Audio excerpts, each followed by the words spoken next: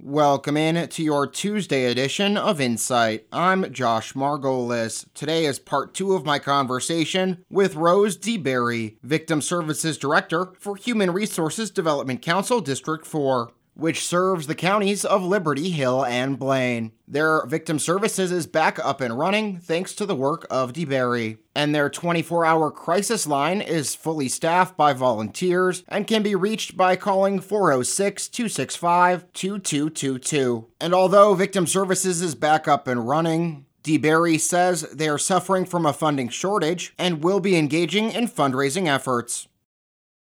Because of some of the funding issues, right now, currently it's just me. So we are kind of operating at a limited capacity because of it just being one person. And, we're working really hard to secure future funding so that we can have the program up 100% capacity. But until then, we were looking at doing a fundraising campaign for victim services. And really that's kind of what we want to get out there is that we are still providing vital, essential services to these victims. And those services aren't going to, not be needed. And so we're just trying to get some help so that we can, continue to provide those services until we can secure funding. So Victim Services and HRDC is looking at doing some fundraising. We are going to do a vendor fair. And then we were looking at trying to contact some of the local businesses and see if they want to partner with us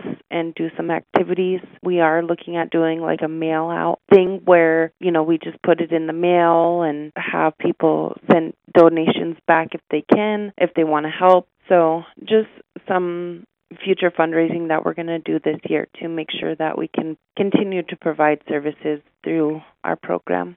Anything else you want to add before I let you go, Rose? I just also want to think, we have already had quite a few, in the lapse of services, we've had people from the community usually donate items to our shelter and to our program, and we just want to thank them and that we appreciate them providing those things for our victims.